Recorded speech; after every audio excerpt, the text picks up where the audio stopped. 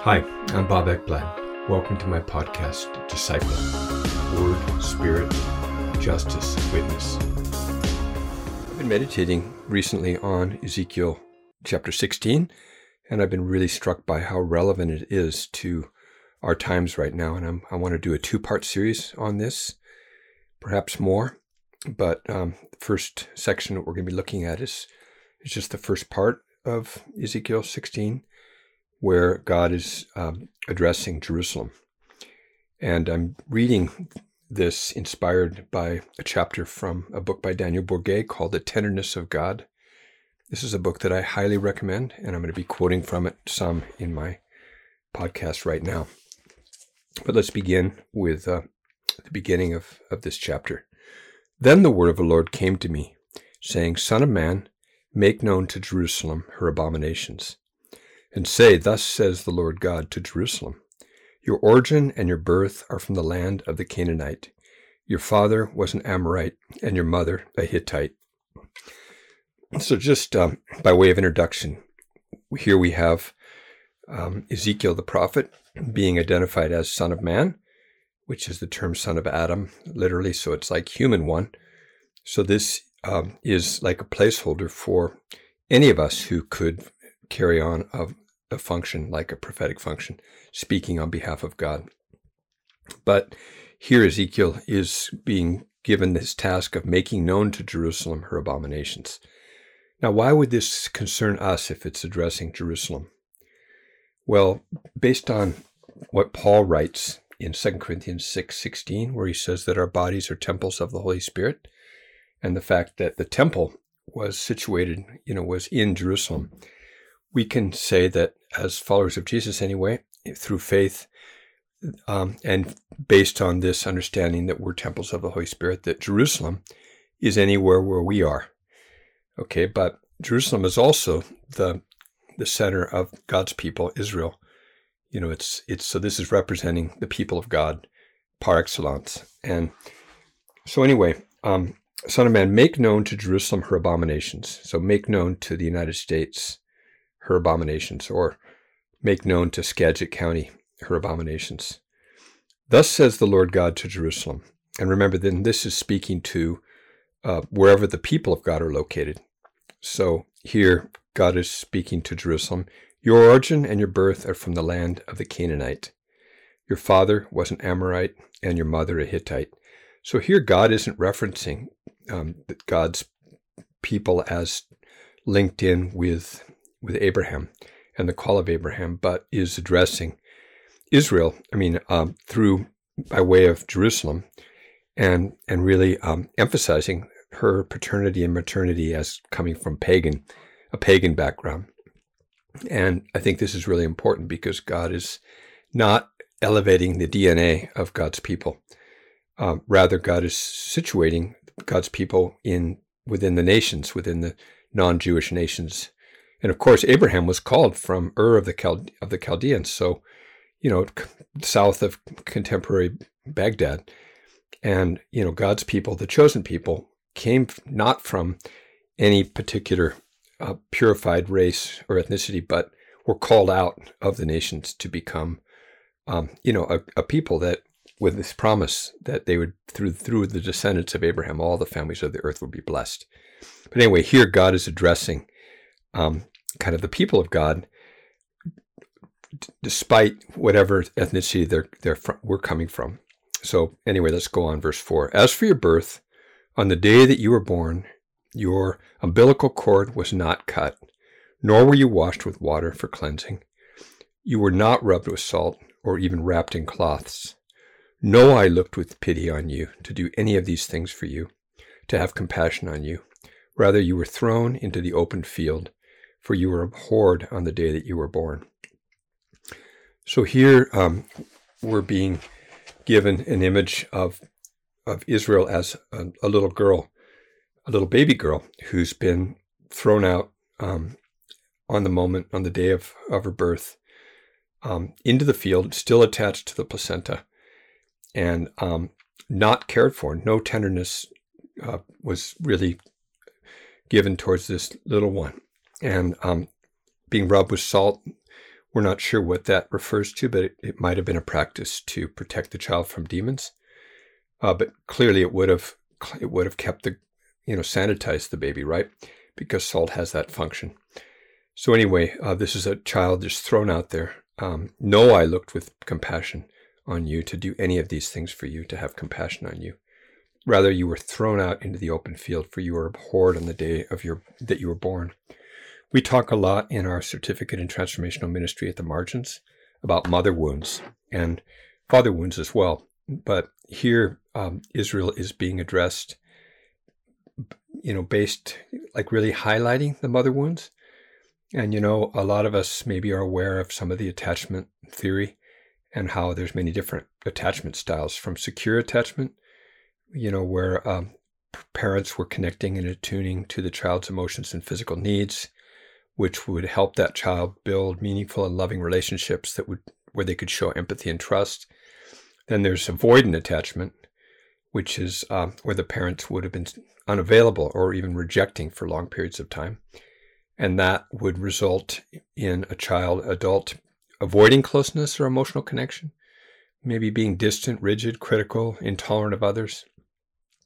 There's the ambivalent attachment style, which where the parental style would have been inconsistent and sometimes intrusive parental communication, resulting in an adult who would be anxious, insecure, unpredictable, erratic, wants intimacy but pushes people away. And then the disorganized attachment style, where the child would have been ignored or was not able to see or meet the child's needs. The parent was, so in a way, really, this image is the image that we're given here of the baby that's just thrown out into the open field would have led to disorganized attachment, which would result in a child being and growing up as an adult who would have a chaotic, insensitive demeanor, perhaps prone to outbursts, untrusting, while craving security.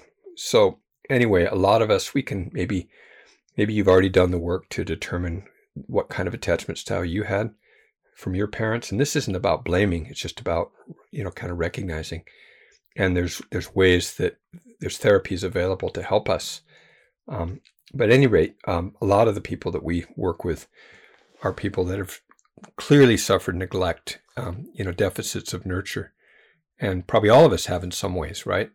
And so here God is really naming this and really stating that God's people, when God first encountered them, this is how they were. They were here in this text. It talks about the navel cord or the umbilical cord not being cut. So imagine a child that's still attached to the placenta. So that would represent maybe someone who is actually separated from the mother, but not separated, because maybe there was never really a connection. And in order to have a secure attachment, you have to have had an attachment. And some people have never really had a close connected bond with their mother. Maybe they were separated at birth, through a traumatic event, or maybe they were taken by the state because the mother was under the influence of heroin or some other drug, or there was maybe the death of the mother or the trauma in childbirth, whatever it might be. Being separated, I guess in a lot of ways, we all need to have that healing, a healing of that connection that might have been disrupted. So here in this case, we see somebody who clearly needs healing and is described as just being completely neglected. Then it goes on in verse 6. When I passed by you and saw you squirming in your blood, I said to you while you were in your blood, live. Yes, I said to you while you were in your blood, live. So here we have God describing God's self as personally passing by you, that is the people of God, and in that severely deprived state, neglected state, God describes God's self as passing by and seeing them squirming in their blood. And this image of squirming in your blood could be translated as kicking at yourself in your blood, kicking at yourself in your blood. So almost like self-harming or just in a state of complete desperation. So here, this term, I passed by you, evokes several texts. Like one would be the story of Moses when he was forcibly abandoned by his mother. In order to save him, he was put in a little ark and placed in the Nile River. And Moses' mother sent his sister to watch out to see what would happen. And baby Moses came down the river, and Pharaoh's daughter passed by, was walking along the Nile and saw the baby and sent one of her servants to go and fetch the baby. And when she saw the baby, she saw that it was an Israelite, and she had compassion. And then she adopted. But here, this text is describing, Israel as, no, I looked upon with pity, with compassion on you to do these things for you. So this is someone worse off than baby Moses was.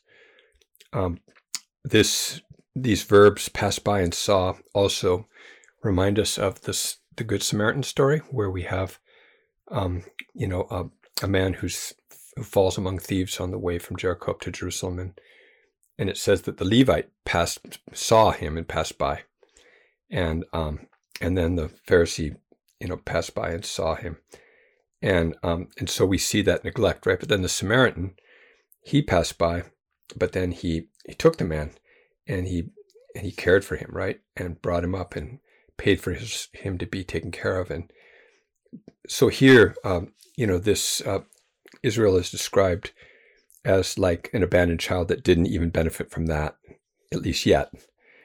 And so, but what God does say, and Daniel Bourget points this out brilliantly, that, just this imperative, live, and the repetition of that imperative, live, where God says, I said to you while you're in your blood, live. Yes, I said to you while you're in your blood, live.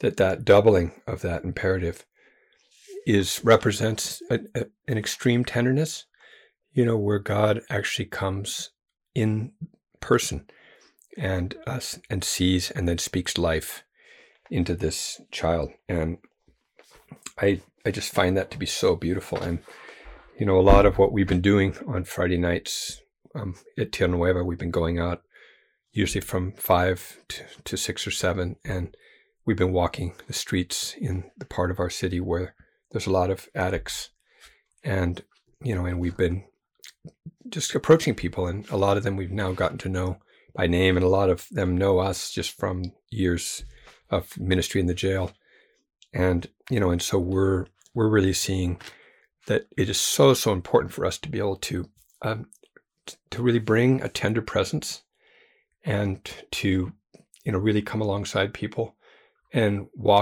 not walk by them, which is so alienating for people who are unhoused and who are vulnerable, just to be ignored, but to acknowledge them, to see them, and then also to speak life, because so many of them are hopeless and they don't see their value, and so many are marked by self-hatred, and they've felt abhorred, and they abhor themselves.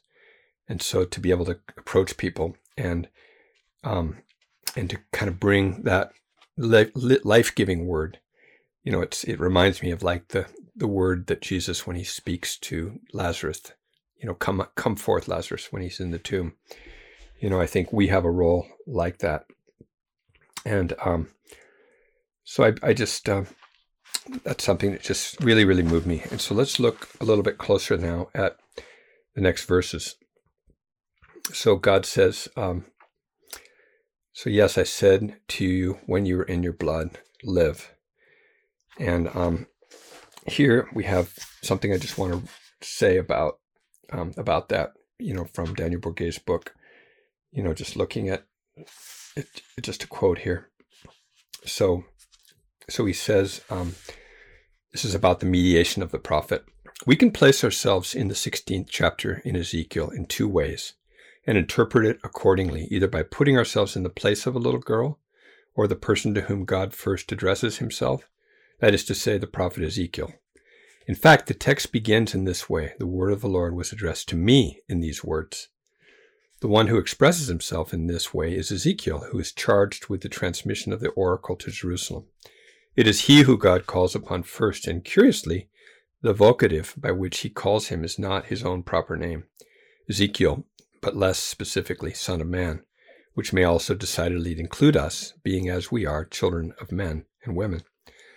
Understood and received in this sense, the text makes us into messengers. We receive, therefore, the mission from God to pass on to others his message of tenderness. And what would our calling be as Christians other than to proclaim this good news? Son of man, make known to Jerusalem these words. You shall say to them. It is this that God requires of us, to go and to tell all the little Jerusalems that we encounter and who endure similar sufferings, to tell them what the heart of God is towards them, his marvelous tenderness. So it is that God charges his people with transmitting his message of tenderness. He charges them with an extraordinary mission, to speak of what is to be found in the heart of God, of his mystery, of his infinite love, of what would otherwise be incomprehensible. It goes so far beyond us and is so distant from all that we are, so removed from our inadequate human love, our second-rate human tenderness. How poor we are. There's a chasm between the heart of God and our human heart. How should we speak? What can we say? I just found that to be so beautiful. And so if we look just a little further on page 54 of Daniel Bourget's book, he says, you see, reader friend, how effectively we are involved in the text. It makes us into God's messengers, messengers specifically authorized to pass on words that concern to the utmost degree our brothers and sisters. Whoever receives the oracle in this way and feels bound to assume this mission as a messenger cannot but feel and take account of his own inadequacy, his nakedness, his nothingness and worthiness faced with such a task. For this reason, we must take time to turn to God, stretching out his hands and saying, My Lord and my God, have mercy, have pity on me. You see the extent to which I am incapable and unworthy of such a mission. If in your grace you have found it good to send me with my humanity, then I beg you in your grace and by your Holy Spirit, be sure to impart to my love the warmth of yours, to my words the wisdom of yours, to my look the gentleness of yours, to my tenderness the delicacy and strength of yours. Be sure to mold me in the depths of my heart, my soul, my belly, so that I don't betray, pervert, or obscure anything that comes from you. I just find that to be extremely beautiful. And so anyway, let's look a little closer at another aspect of this text. So anyway, it says in verse 6, when I passed by you and saw you squirming in your blood, I said to you while you were in your blood, live. Yes, I said to you while you're in your blood, live. I made you numerous like plants of the field. Then you grew up and became tall and reached the age of fine ornaments. Your breasts were formed and your hair had grown, yet you were naked and bare. Then I passed by you and saw you, and behold, you were at the time for love. So I spread my skirt over you and covered your nakedness. I also swore to you and entered into a covenant with you, so that you became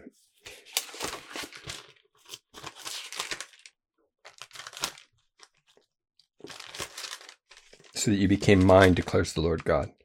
Then I bathed you with water, washed off your blood from you, and anointed you with oil. I also clothed you with embroidered cloth, and put sandals of porpoise skin on your feet. And I wrapped you with fine linen, and covered you with silk. I adorned you with ornaments, put bracelets on your hands, and a necklace around your neck. I also put a ring in your nostril, earrings in your ears, and beautiful crown on your head. Thus you were adorned with gold and silver, and your dress was of fine linen, silk, and embroidered cloth. You ate fine flour, honey, and oil, so that you were exceedingly beautiful and advanced to royalty. Then your fame went forth among the nations on account of your beauty, for it was perfect because of my splendor, which I bestowed on you, declares the Lord God. So that shows, really God's full embrace and adoption of human beings. And, not only are we seen, but we are covered, we are clothed, we are adorned with splendor. And it's like that adoption that is offered to us, by complete grace, is kind of completes the picture here for little Jerusalem. So another thing that I think we need to look at here is just this term, how your father was a Hittite and your mother was an Amorite, or father was an Amorite and your mother was a Hittite. Now, interestingly, these are pagan nations, and we can see that from Genesis 10:15-16. They're descendants of Canaan, and maybe you remember that Noah, when he came out of the ark, he got drunk, and then he cursed his son Ham, who came in and saw his nakedness. And it's this strange text where God curses the descendants of Ham, which were the Canaanites. And so that curse would have passed on to the Amorites and the Hittites. And yet here God's coming is something that undoes that. Like one of the things we see, the Amorites, Daniel Bourget points out how the name comes from the Hebrew word amar, which is to speak. And here, God, the Father is the one who was supposed to speak. But here in this case, at birth, the Father didn't do his function of really speaking life and naming the child. The Father's role is supposed to be to speak and to name the child, to give the child a name right at its birth. And in this case, the Father didn't do that. And he's supposed to pronounce a blessing on the child, which he didn't do either. And so here, the only one who utters a word addressed to the child is God. And interestingly, it uses the same term in Hebrew. I saw you and I said, Amar, to you. And so, and then God says something that sounds like a true blessing when he says, live. Another interesting thing is that term live in Hebrew is a really kind of powerful guttural word that literally it's like chai, so it's this word, live, and we don't know what sort of tone, whether it was almost like one with tears, but I imagine it being so gentle and completely empowering. And so God the Father actually comes in, and then we see that fatherly role actually also includes a motherly role, a maternal role. So God is a motherly father. Interestingly, the name Hittite comes from a Hebrew word whose root is hatat, which means to terrorize. So the father was clearly absent in this story, but the mother is even more, frightening. The revulsion within this mother towards her daughter would have been something completely terrorizing, that would have definitely harmed this child. And so here, Daniel Bourget writes, to this little one, branded by the revulsion of the woman who brought her into the world, God steps forward with his motherly feelings, his womb-like tenderness, and fills the role of a true mother, saying what every mother is bound to say to her child, live. And we have the scripture of Psalm 27:10, my mother and my father may forsake me, but the Lord will take me up. And that psalm seems to really sum up the situation here, doesn't it?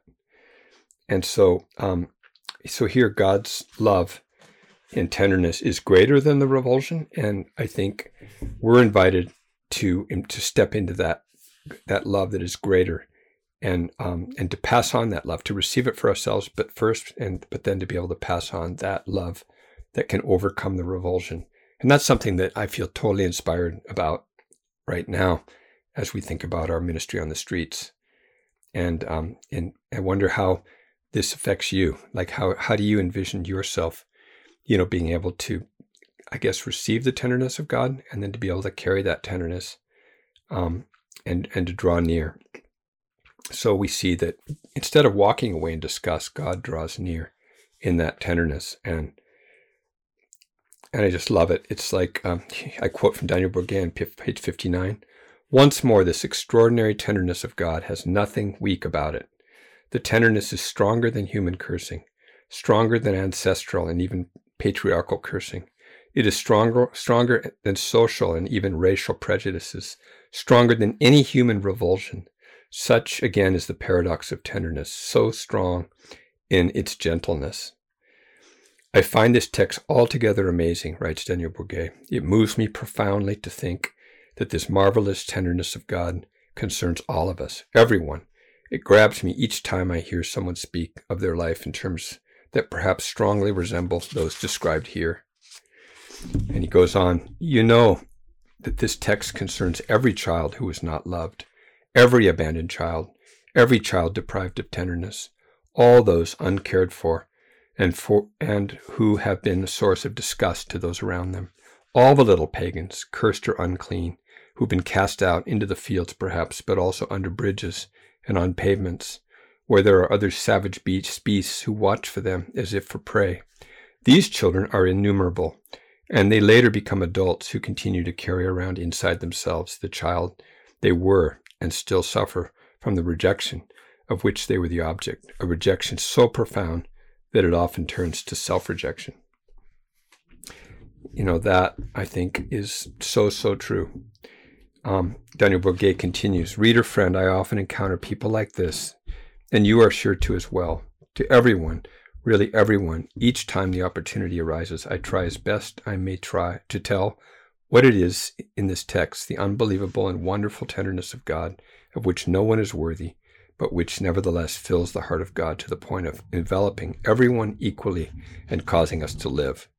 I cannot believe there is any situation more painful, more desperate, more abhorrent than that described here.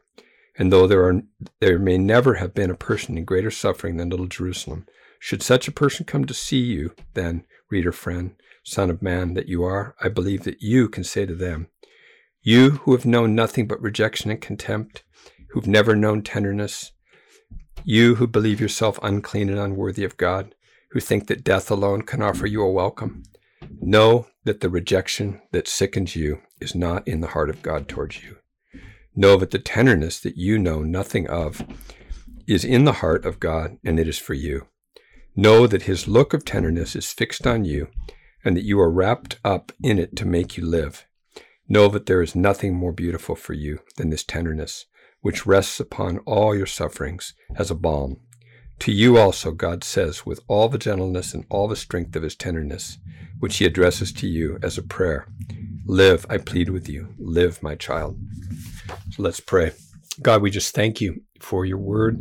Thank you that you are a God who speaks life into our painful, wounded souls, and just give us, through your Holy Spirit, the strength and the inspiration and the capacity to be able to receive this and offer it to others that we see around us. We pray in Jesus' name. Amen.